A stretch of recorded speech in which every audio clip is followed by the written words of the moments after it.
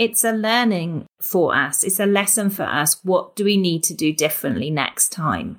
It's trying to take the disappointment out of, my dog had a bad reaction today, and that means everything's going wrong and everything's failing.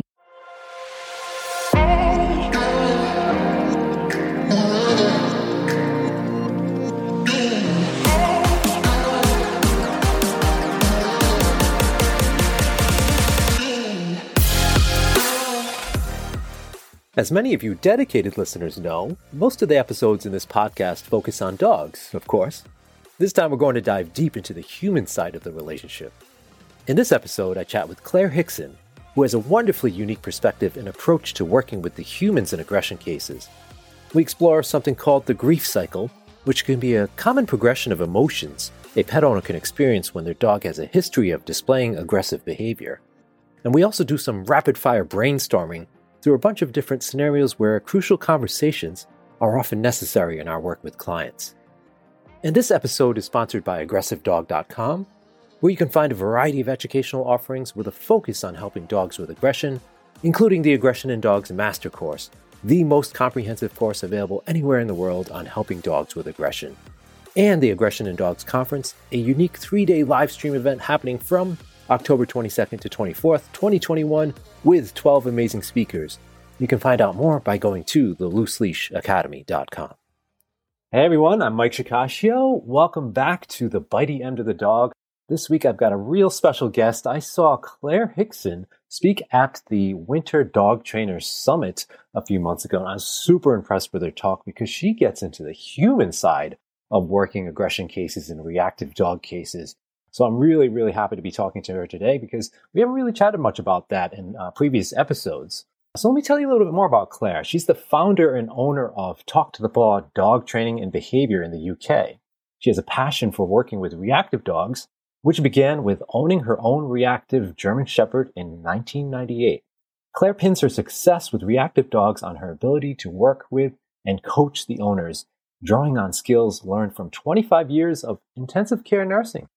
Clair is determined that all dog trainers and behaviorists get success and love the job they are doing by connecting with, coaching, and communicating with the guardians of these dogs. Her Missing Piece, and that's P-E-A-C-E, a little play on words there, program has students from all over the world learning with her and building their businesses as a result. Welcome, Clair. It's great to have you. Thank you so much for inviting me. I would love to jump right in here and talk about what people experience with their own aggression cases or their aggressive dogs or reactive dogs. And just to kind of define that for everybody listening, when we say reactive dogs, what do you mean by that in your definition when you see that?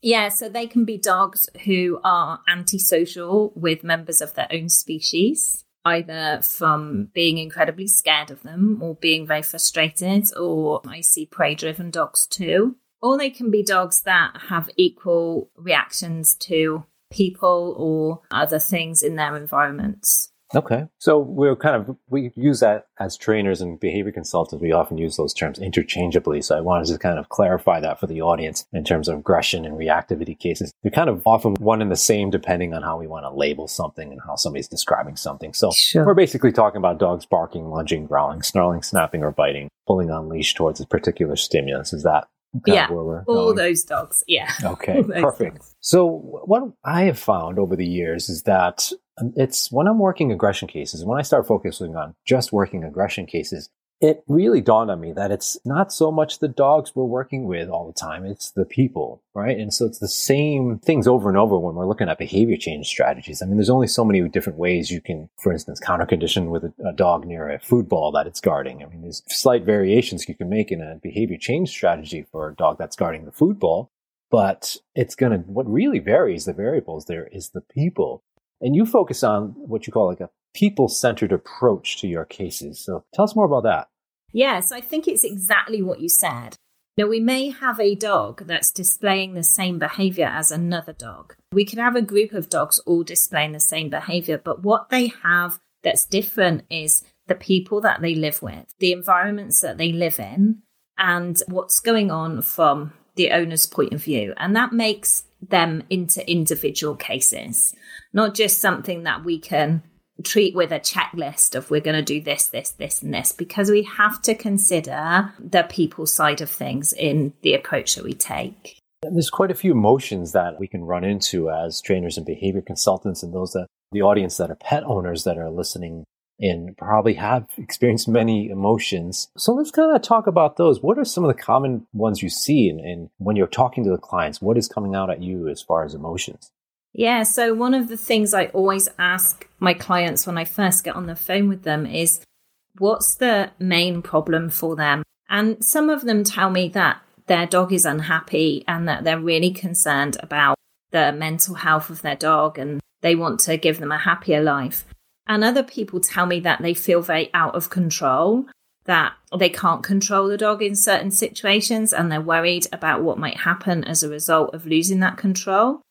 And other people tell me that it's really embarrassing and that they're very focused on what other people think about them when they're being seen with this dog that's barking and lunging and growling. They're really embarrassed about that. So I think different people come to me with different emotions. So when I'm addressing those things, I'm looking at what's coming up for that particular person. No, they're all in the same situation, but they're feeling things very differently. So what is your response when you maybe hear somebody that is completely embarrassed about their dog? And that can happen a lot because, they're out maybe on a leash walk and the dog is barking and lunging and and people are giving them, strange looks. And so how do you help people start with something like that? Yeah, it's a really interesting one. Usually I ask them, the person that saw you, do you think they're going to bed at night thinking about your dog? Do you think they're getting into bed or sitting down of an evening and thinking about the reaction of your dog? No, they're not. They've forgotten about it. Like it's just been a snapshot in their day. But for you, it's stayed with you for the whole day. And I coach them through, I'm going to help you not be embarrassed about your dog. I'm going to help you be proud of your dog. And so, putting it into like a tiny little snapshot, people aren't going to go home and say, oh, there was this woman today and she was completely out of control with her dogs. It's just not how people function. So a little bit of reassurance, but really focusing on the fact that that's what's important to them. So that's what I address. And I start off really by, if they're embarrassed about their dog, then what I want to do is put that relationship and that bond back in as quickly as I possibly can. So I want them to see how clever their dogs are, how amazing they are at training. And I want to build their confidence really, really quickly. That's a really excellent approach to that, and kind of taking a step back and making a lot of people realize that, it's really, he was viewing the issue at that moment and then throughout the day. So I really like that approach. I haven't really thought of it as framing it that way, but that's excellent. What about, and you mentioned, there's this frustration element, and I'm sure that happens a lot, especially with aggression cases. The dog has maybe bitten the owner or bitten somebody that the owner loves and really knows well and cares about. What do you do there? Because oftentimes that human-animal bond is fractured. So how do you approach that and kind of helping them repair that angle? Yeah, these can be often some of the most difficult ones because it's very hard to live with a dog that you're scared of. So lots of control and management early on, really looking at safety straight away so that the people start to feel safe again. And we know that in those situations, the dog doesn't feel safe either, right? So really looking at early safety and that management on a day-to-day basis so the people can start to relax a little bit. Yeah, those are the hardest cases, I think, for me, when people have become really quite frightened of their dogs. It can be harder, much harder to get that relationship back going again. Yeah, I find myself having sometimes the opportunity in those moments to kind of remind them the good moments they've had with their dog. So I try to have them revisit, what do you like doing with your dog? Or what are the moments you enjoy? Or why did you get your dog in the first place to begin with? So they can kind of go back and be reminded of those things. Now, what about people that might not be opening up that information? Because the embarrassment factor can play a role. That sometimes people don't want to get their dog in trouble, and I'm putting up air quotes there, where they're worried about disclosing maybe some information about their dog that could potentially their thinking could potentially get the dog in trouble. So they're often sugarcoating things. But how do you're very good at reading human body language. I saw that during your presentation at the Winter Dog Trainers Summit. What do you do? What do you look for? So let's say you have a client or somebody you're talking to that is not really conveying much information. So they're giving kind of yes or no answers. They're not really expanding much. Maybe they're being very quiet. What do you do to pull out more information? And is there things you look for in body language, or do you ask certain questions? Yeah, so there's lots I look for in body language. And I do really like to talk to people face to face or via some kind of platform like Zoom, so I can really watch. And I'm looking for signs like if I ask a question and they avert their eye contact or they turn their head away, just like we would do in a dog. So those lower stress signals, maybe they sit back from the camera a little bit, or they sit back from me. They turn their body away slightly, or they might fold their arms. Or sometimes people gaze up to the ceiling like they're looking for the right answer that they want to give you. And if I see any of those things, I hold it in my head for a bit and I let them continue. And then when they get stuck, I just tell them that I've noticed. So I'll say, I noticed, when I asked you about the bite incidences, it was really difficult for you to answer. And I appreciate that. I understand how difficult it must be to be able to talk about this stuff. And I ask them, what's coming up for you? What's coming up for you when I ask that question? What's happening inside? What are you thinking? What are you feeling inside? And then get them to open up that way. And the other way that I do it is, I owned my own reactive dog. So I lived with him for 7 years and I never got him better. I never found the help that I needed for him. So I can go back into that place of knowing what it feels like. And I remember the first time he bit somebody quite badly and all those emotions and feelings that come up. But also it's talking to them about the best way I can help them is if we start from a level playing field of complete honesty. That I'm there to help them. I'm not there to judge them. It's information for me. And all that information is going to do is help me with their dog. Yeah, it sounds like empathy is really the key for you in your cases as well. Yeah, definitely. Empathy, but also understanding how difficult it is just to have those conversations. None of us like difficult conversations. None of us like confrontation. None of us like to feel judged. But we're not there as dog trainers, are we, to judge them? We're there to help them. Absolutely. So we're kind of building a nice skill list for the listeners that are trainers or professionals starting to work with these cases. Empathy is certainly one skill that takes time to build. I can say that for sure because I'm one of those types I'm really good at things like math.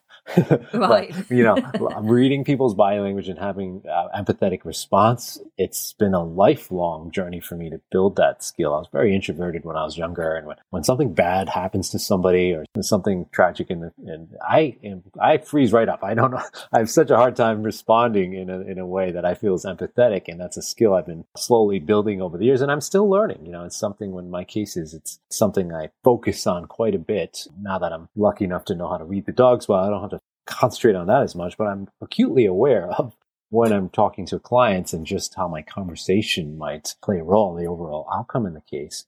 And then you mentioned reading the human body language is also an important skill to learn. And that's something I also had to kind of learn how to do. And I'm still very terrible at it. It doesn't come naturally to me at all. I know it comes naturally to some people, but it's definitely another skill to build upon. So getting back to the emotional parts, I also, so we talked about, the embarrassment and the frustration. But one thing that, and we can kind of segue into the next topic as well, but is this isolation that everybody's feeling. Not only are we isolated because of this pandemic, I mean, it's difficult enough for us because of that. And now when you have an aggressive or reactive dog, you're often hiding from a lot of scenarios, which can make you even feel more isolated. And then what's worse is when you have a lack of resources available to you. The pet owner has a lack of available resources, doesn't know where to turn to, and that can even feel more isolated. So what do you do there? So I'm sure when we get in there as trainers and behavior consultants, they feel a little bit better. Are there any other measures you take or any other ways to help them feel less isolated?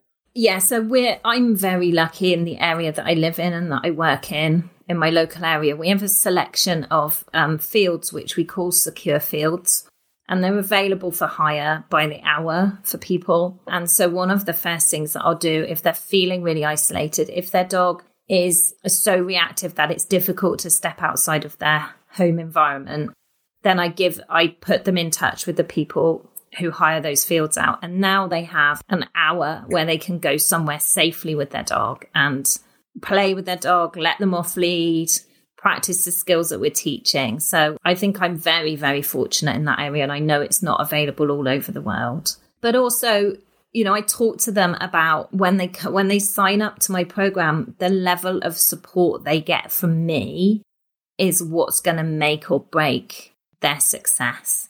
And from my point of view, I have to be careful about the number of clients I can take on at any one time because of the emotional pull on me. So I limit myself to 8 and I make sure that I'm their support. You know, I'm in touch with them every couple of days in some shape or form. There are boundaries in there have to be for my own sake. And also I talk to them about, you know, if their dog does have a reaction, as long as another dog or a person doesn't end up injured as a result of that, and that's where our safety comes in straight away, doesn't it? If their dog does have a bad reaction, again, it's information for us. It's a learning for us. It's a lesson for us. What do we need to do differently next time? So it's trying to take the disappointment out of, my dog had a bad reaction today, and that means everything's going wrong and everything's failing. And so, yeah, I don't want that to happen on a daily basis, which is why I'm in contact with them a lot. So their dog has a bad reaction and they get on the phone, they talk to me about it, and we make a plan for the next 2 to 3 days so that it doesn't continue to be a pattern. So I think the level of support plus having access to somewhere that they can go safely with their dog really works for me. That's an interesting system. So you take 8 clients maximum. And yes. I'm assuming that some of them, as you make space for others, you open up. So do you have like a waiting list that you deal with? Yeah. Yeah. Okay. I do have a waiting list. Yeah. And do those clients have ways, do they talk to each other? Do you have that kind of system where clients can support each other? Or? I don't at the moment, but it's certainly something I'm looking at, is to create a group where they can all share those experiences. It's difficult. I think, you know, again, with the pandemic, one of the issues that I see is that not only is it tough to find support when you from somebody else in kind of the same type of situation, it's tough to find help to get people to come over, whether it's a trainer or people working as sort of quote unquote decoys, bringing over decoy dogs or being the decoy that comes in as the stranger visiting the home. So it certainly has put a lot of changes into the amount of work we can actually do in these cases, right? Yeah, it does. But it also gives you more chance to get the foundations really, really solid. That's a good point. Yeah. So that's what I'm finding. Are you doing a lot of online consults right now? Or is it, how's in the UK? I think it's pretty locked up right now. Yeah, we're pretty locked up. Yeah, lots of online stuff, lots of foundation stuff, leash handling, and, you know, all those exercises that you would want the dog to be able to do before they're confronted with a trigger. So, really concentrating on those things. So let's talk about this next thing, kind of the grief cycle. You'd mentioned that in your talk as well, and what the components of that, how that flows with most people that are going through the situation. Can you talk more about that? It starts with denial, right? Yeah, so it's my belief, and I don't know whether it's anyone else's belief, but certainly this is my experience from being an intensive care nurse and working with the parents of children who were seriously ill, and maybe some of them weren't going to make it. When you're faced with a situation that you're not expecting or is out of your control, let's take the pandemic, for example. There will be some of us who, when we were told we couldn't leave our houses, got angry and kicked off, it's not fair, and, you know, did all those things. And that's part of the grief cycle, is anger. There will be some people who went, oh, it doesn't apply to me, or it's not happening yet, or went into that whole, I'm sure that I'll be all right kind of thing. I'm not going to catch it. And they go into that denial phase. And there will be other people who just went, oh, well, no, I can't do anything. I might as well give up. And they go very quickly into depression. So the grief cycle is a stage cycle. We're supposed to work our way through it. But I certainly, in my experience, people with different personality types will go into different coping mechanisms, and they're common to all of us. So when you're living with a dog that, because let's face it, I don't know of anyone, you can tell me in your experience, whether anyone's gone out there to source a dog that is aggressive to people or towards other dogs. Right. Most people aren't looking for a dog who bite most people. Yeah, it doesn't there are happen some like people. that. Yeah, right. I've never come across one. So it doesn't happen like that. It's something that is unexpected, and it's something that, even though they may have been a contributing factor to the cause, they haven't ever done that deliberately. So they do enter this cycle of grief, and it's easy to recognize where they are by the language that they use when you're talking to them.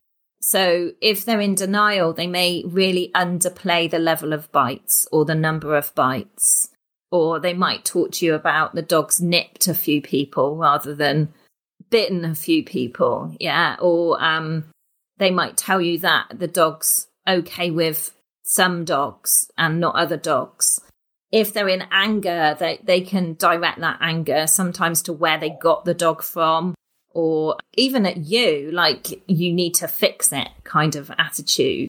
And if they're in depression, they're very much like, they may have got to the stage where they don't know if they can keep the dog. They're looking at maybe euthanasia or rehoming the dog. They're just in that kind of state where they don't even want to walk the dog or have anything to do with the dog anymore. And what they tell me when I get on that first call with them tells me a lot about where they are.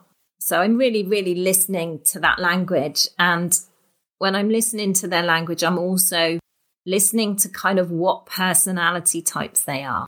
Are they someone who likes to be in control? Are they somebody who starts something and doesn't finish it?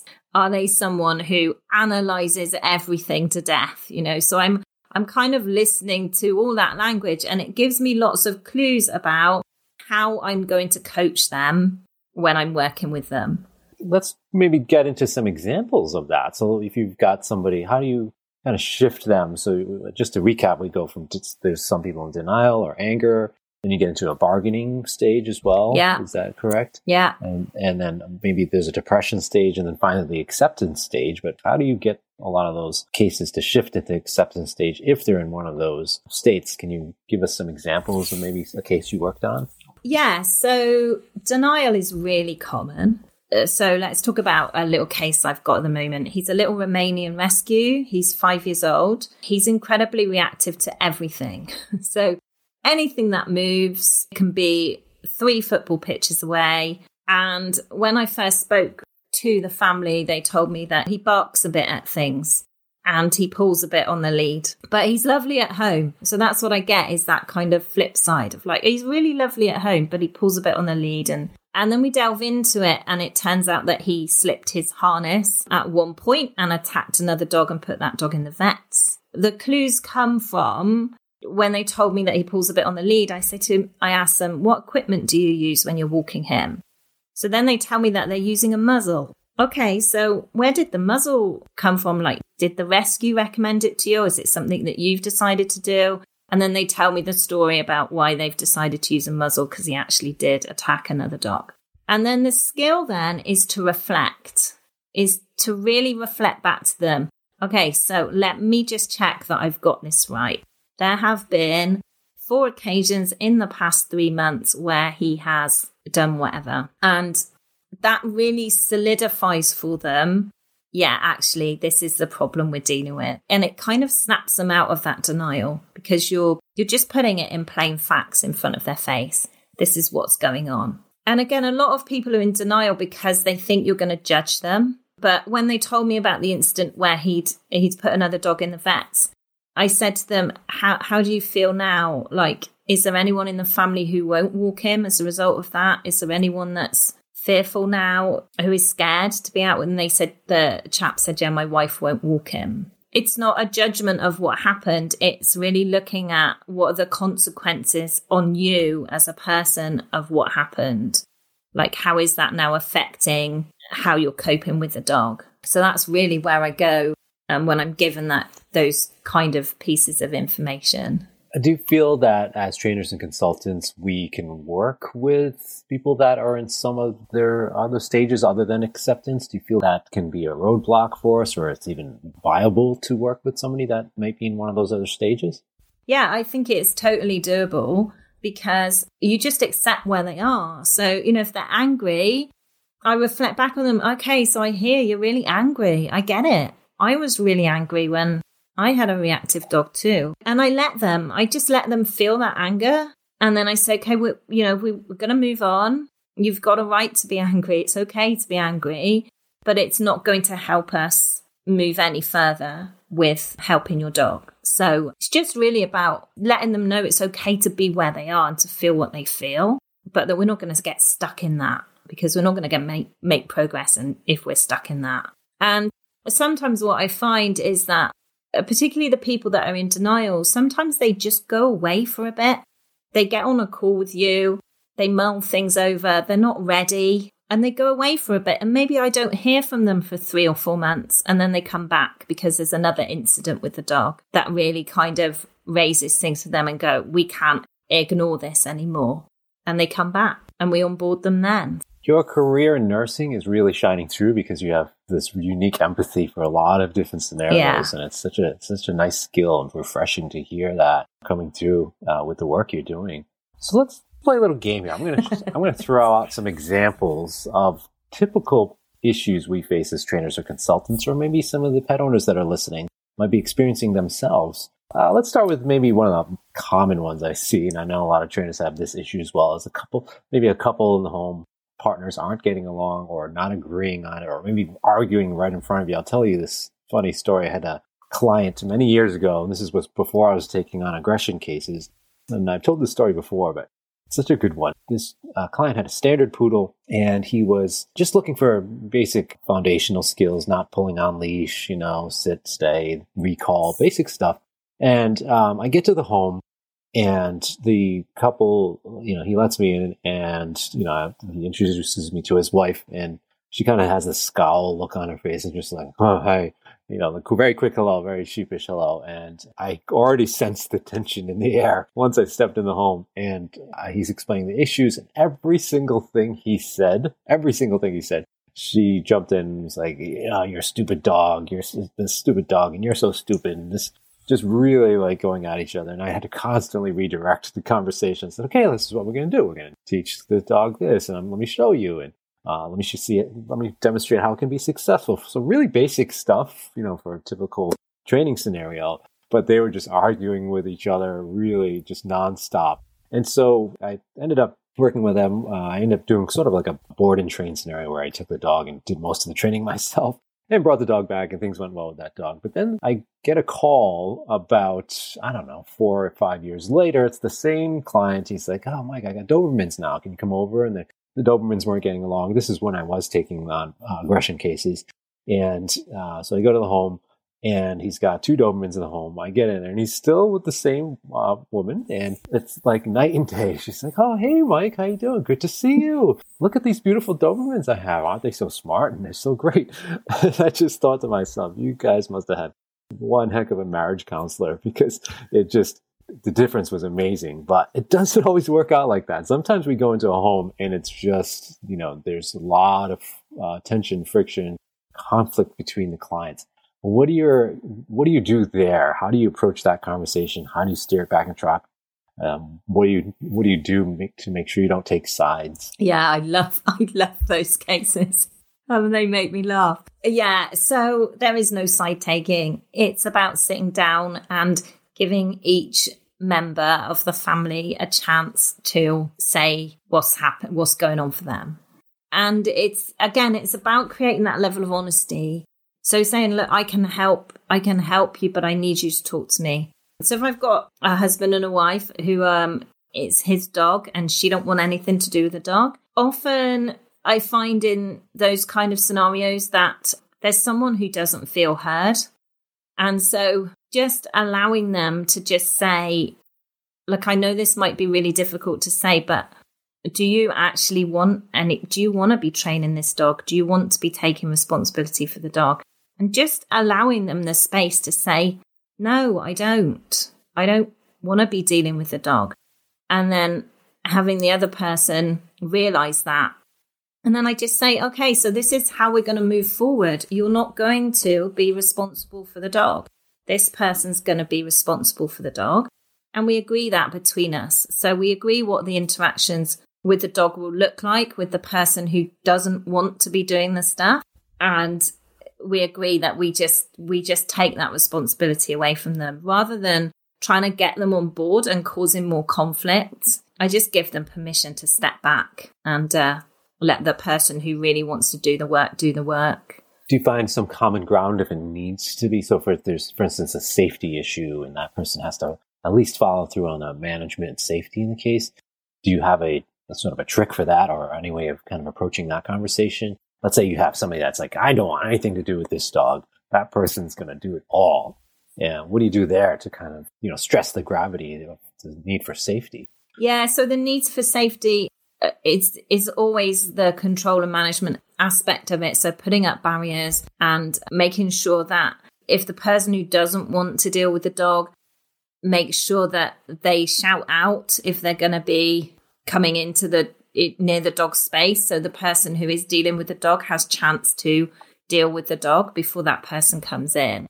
So I use a lot of segregation, I would say, in terms of safety, so they don't have to interact, and make sure that everyone's on board with keeping, gates closed, barriers closed, all that kind of thing. And quite often I do find that once the tension's been removed, once the house has got a little bit more relaxed, then the person who is, say, incredibly fearful of the dog, they want to start doing some work. So often, they'll come back later and say, look, I think I'm ready to be able to help with the dog now. And we get them on board then. So that's a good strategy. Yeah, definitely. So let's talk about the next kind of case. Throw this one at you.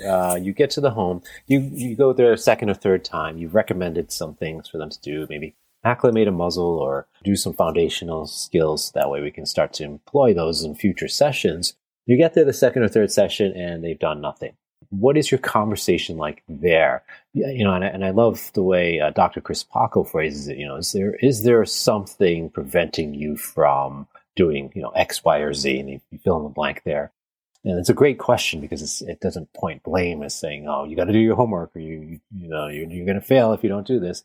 So what are your strategies for that? You get there, nothing's been done, or maybe they've done one or two things. What's your approach with that kind of case? Yeah, great question. So, this does happen to me. People don't do the work. I don't know about you. Sometimes I sign up to things, all enthusiastic. Like my New Year's resolution was to work out 3 times a week, and then things get in the way and I don't do it. And it's a common denominator in all of us, isn't it? There's no point in beating anyone up about not doing their homework. Usually I'm in the prevention mode of that, because what I'll do is I'll break things down into such small steps for people that it's really easy for them to do the first step. So, for example, if I was muzzle training, the first stage would be, I want you to pop some treats inside a muzzle, or we might even be using something other than a muzzle, like a flower pot, something that the dog's going to stick their nose in. And we make it fun and really easy, and they do the first stage. And if I'm trying to create a new habit in someone, I make that new habit really visible. Say they're going to make coffee 5 times a day. For me, that's 5 opportunities when they can do a little bit of that training. So I'll put the item that we want the dog's nose to go in next to the coffee maker, so they're just reminded to do it. And then they do that first stage and I say, send me a video in like 3 days' time of how far you've got with the training. I really love to be able to coach you. And then they send me a video, and what I see is that I'm able to push them on to the next stage. And so then I give them the instructions for the next stage. And it will be things like your focus point is, and then they do that training for a couple of days, and then they send me another video. So in between my visits, they're succeeding in really tiny steps that leads to a massive success in the long run. And that's how I coach. That's how I love to coach. Make it really easy for people to do. Make sure that before I leave them on their own to do it, I've checked their understanding. I know that they're fluent in what they're doing. I know they don't need me sat on their shoulder, and break it down into really small steps for them. It's really interesting. It's like we want to set the antecedent arrangement proper for all learners, the humans and the dogs. Yeah, that's a really great strategy that you have there. Thank you. So, because I sometimes see that I might not have done my job properly if I don't uncover cognitive biases towards certain things. And muzzles can be a significant one where I might not notice there's a little bit of hesitancy for whatever reason. It can be that the misconceptions that muzzles are cruel or everybody's going to be staring at the dog. And so I have to uncover and unpack those issues when I'm talking to the client about it at first, because if I miss that, then I go back the second session and nothing's been done with the muzzle. That could be on me because I didn't uncover what their biases were and explain to them, why, what the benefits are for the muzzle and help them understand why we need it in the case. And that could be, what's holding them back. Right. And it's not necessarily that they're just not putting in the work. So, little things to unpack, especially in aggression cases. There's a lot, as a lot of misconceptions that can come up and hold clients back from pushing forward. So let's do another one. Let's talk about kids and when children are involved. And let's say you go in and you're worried about the risk we can even replace that with cats or other animals or other dogs, or it's a serious concern of yours. What kind of conversation do you have at that point if you're seeing it's not necessarily a complete safety risk? So obviously in cases where there's imminent danger to another animal or a child, we're going to be very serious about what we do in those cases, even as far as even going to report those to the necessary folks. But what do you do in cases where it's sort of like you're a little bit concerned about the risk and they're not seeing that? How does your conversation go to help them understand the potential for risks in that case if they're, again, just not seeing it the way you are? Oh, yeah. So lots of education into body language of the dog. And quite often what I'll do is I'll get them to keep a diary for a few days on certain body language signals from the dog. So they start to look for those lower stress signals rather than waiting for those real warning signs. And by educating them really heavily into that body language, they can start to see the kind of scenarios that the dog is in with the children or with other things in the house that's causing those lower level stress signals. Really getting them to look out for that. If there are children in the house who are not of an age where they can understand how they need to behave around the dog, it's control and management all the way. So it's barriers and segregation all the way. And then I have some lovely book resources that I hand out to my owners, written by some colleagues of mine, Joe Hines and Wendy Kiefer, who have some really good body language books that people can go through with their children. I had a case last summer, actually. It was a little French bulldog, and every time she tried to go to sleep, the 3 children in the house would go past and they would touch her and they would pick her up. And so I did a whole session with just the children on dog body language and approaching dogs and what is she going to do if you keep touching her, picking her up? And they were quite sensible children, and it ranged from 6 up to 10.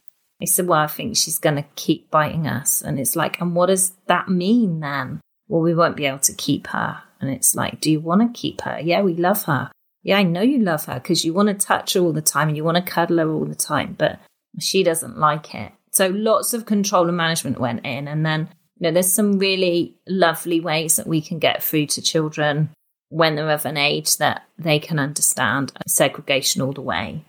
And I think I've been really lucky. I've never had a case where I felt I need to report this because it's that dangerous. So what about if the parents are the ones that really, so the kids are listening, maybe it's the parents that aren't really listening. And so they say, well, Claire, I don't want to put those baby gates up. That's why I bought this house. I have this beautiful open floor plan. I don't want to be separating the dog. And how do you approach, what's your magic in What's the my conversation magic? there? Because I really liked how you have that line of questioning for children. It helps them understand it helps kind of bring that information out of them so they can process it in their own way. Yeah. What do you do with the adults? Yeah, it's really interesting because often you find that it's the parents, it's lack of parenting skills altogether. And sometimes you're going in and like really putting foundations in. So really talking to the parents about like, you know, where does this kind of scenario, where does it show up elsewhere where you're dealing with your children?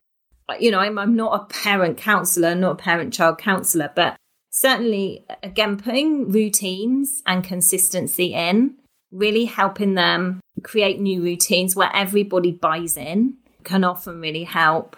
Making things easy for them. So, you know, when the children are eating, the dog is going to go here. When the children are having a play session where they're play fighting and there's going to be lots of screaming, the dog is going to go here. It really just creating, I guess I'm looking down the more proactive route than the reactive route with them, but trying to make it as easy as I possibly can for them. Yeah, one thing I've focused on too that's worked pretty well for me is to outline the ramifications for what can happen if the dog bites, and going through that list without saying their dog's going to do it. I often reference other cases that I've had. So I'm not saying your dog's going to do this, and if it does, you're in trouble. I will reference, well, this other client had, so you do want to be wary of what can happen because that dog ended up biting that child, and this is what happened in that case. So it helps them have a frame of reference as to what can happen with their dog based on the stories of others. Yeah, definitely. And I'm not always softly. So, you know, sometimes I will just say, look, I'm going to tell you down the line, this is what's going to happen. It can't happen. We've got to change something. And I think because, you know, you build that trusting relationship with you when you get to the point, you know, or you do get to the point where you have to be tough, they'll listen because you're just in that place of having that great relationship with them anyway. Talk more about that. So what are some of the tips and tricks for establishing a credible relationship, trusting relationship with a client to begin with? You know, you go in, we sit down, we listen to them, we empathize with them. But let's say they're a tough sell, right? They've got their biases. Maybe they're questioning your training methods. Maybe they're looking at things that they're a little bit skeptical of. What are some things you do to help continue to move them along towards trusting what you have to say to them? Especially in a case where children are involved or something where you want to make immediate impacts. Well, we've got to be careful how we tread on that subject because we might further push them away when we're trying to build that trust. Yeah. So, this is a really lovely question and not an easy one to answer, I should say, because it really does depend on people's personality types. So if you're working with somebody who's very controlling, who's like a controller personality type, the worst thing you can do is be vulnerable or look like you don't know what you're doing. Like you'll lose credibility straight away. And the same if you're dealing with an analyzer. Whereas if you're dealing with somebody who's like, oh yeah, I'm really excited about getting my dog better and I want to, I want to join your program and where do I sign up? And they're like really cool at it, but you know they're going to start something and never finish it because that's a pattern in their personality type. You can't be analytical with those type of people. Like trying to get them to write a list or fill out a diary or analyze something, it's just not going to work for them. So it really depends on the personality type of the people I'm dealing with as to kind of how I deal with them throughout the program. I don't know if that answers your question. It's quite complicated, but it is a complicated question. One we all struggle with as trainers and consultants. And kind of let's touch base on that personality type you mentioned. It's something I have a very difficult time, determining someone's personality type. Or so can you talk more about how you do that, or is it something you've learned through your careers in the nursing career, or is it something that you've studied elsewhere or just comes intuitively? Yeah, and so it comes fairly intuitively to me now, but I learned it in a leadership program. So I studied a leadership program and I learned all about how sometimes we just have to flex the way that we are. For me, I'm a very analyzing type person. I can analyze everything to death. I like reflecting on things. I think that's why I was able to reflect on what wasn't working well for me with my clients and change things. So it's been to my benefit, but I'm not very good at promoting myself. So when it comes to getting out there and saying, look, I've got this or whatever, I'm not very good at that. But, when I went onto the summit and decided I wanted to launch my course for trainers, I had to flex into being promotional. So sometimes with different people, you have to be a different person back than you kind of feel like you are naturally. And that can be really difficult to do. You kind of have to meet people's styles. Yeah, so I studied personality types in the leadership program that I did.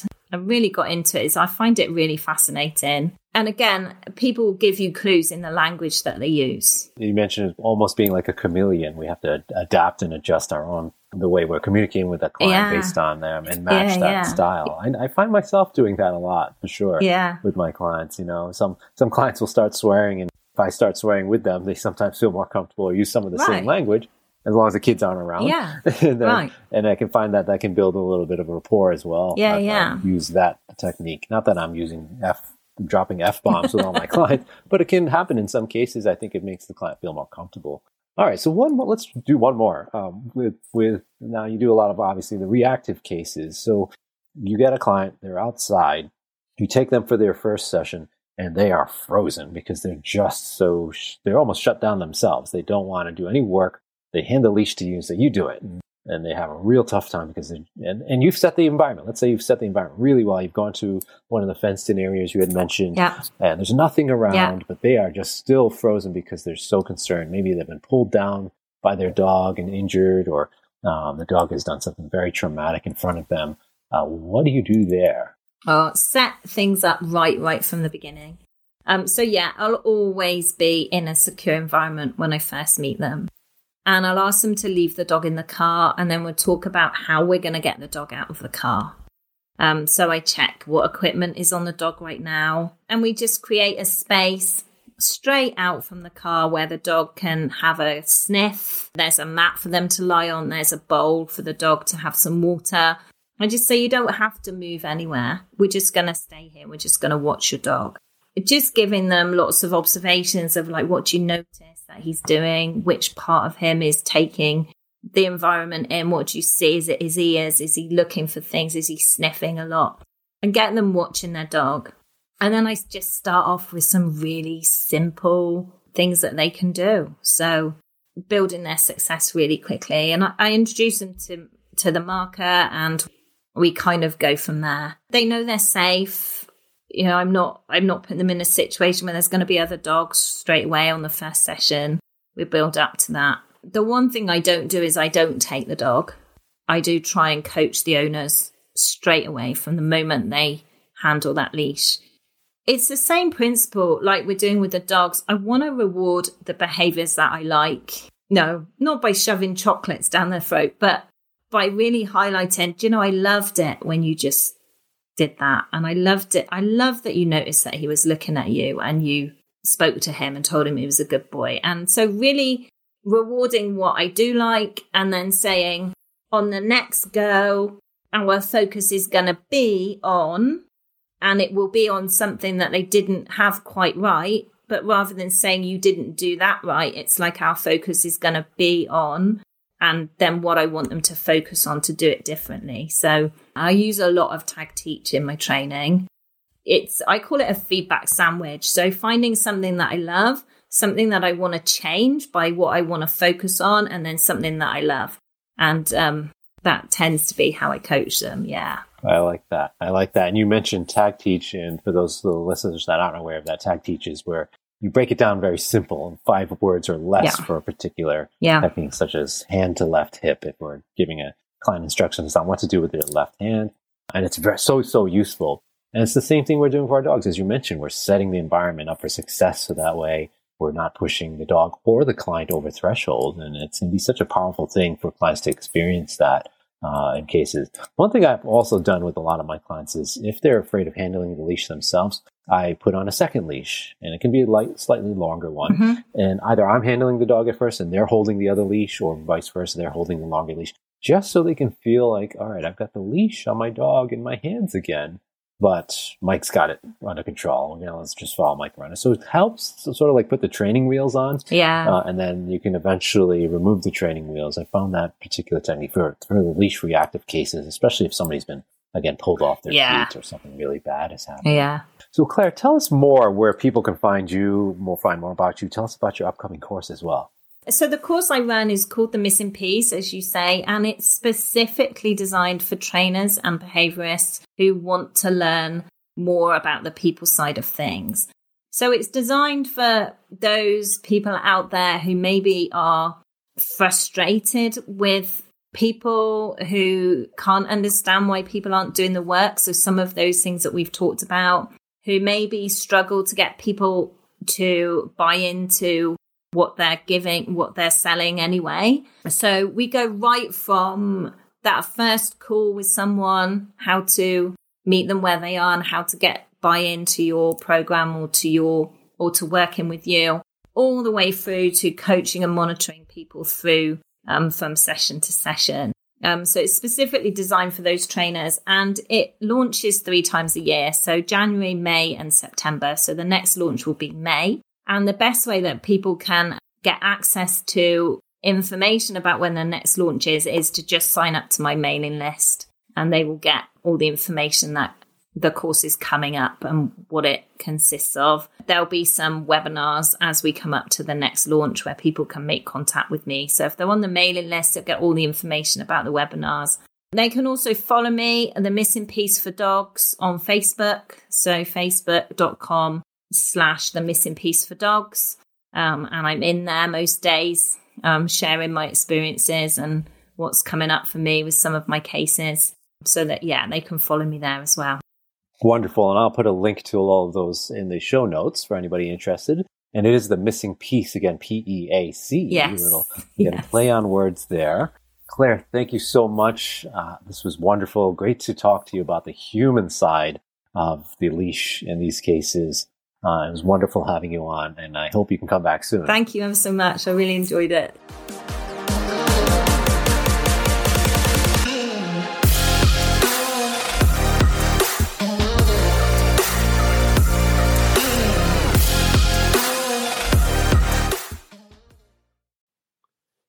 Thanks for joining me for the Bitey End of the Dog.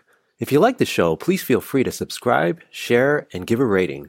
And hop on over to aggressivedog.com or thelooseleashacademy.com for more information about webinars, courses, and conferences, all dedicated to helping dogs with aggression issues. And don't forget, the Aggression in Dogs Conference will be happening from October 22nd to 24th with 12 amazing speakers, all streaming from a television studio in Chicago. It's going to be a truly unique event in 2021.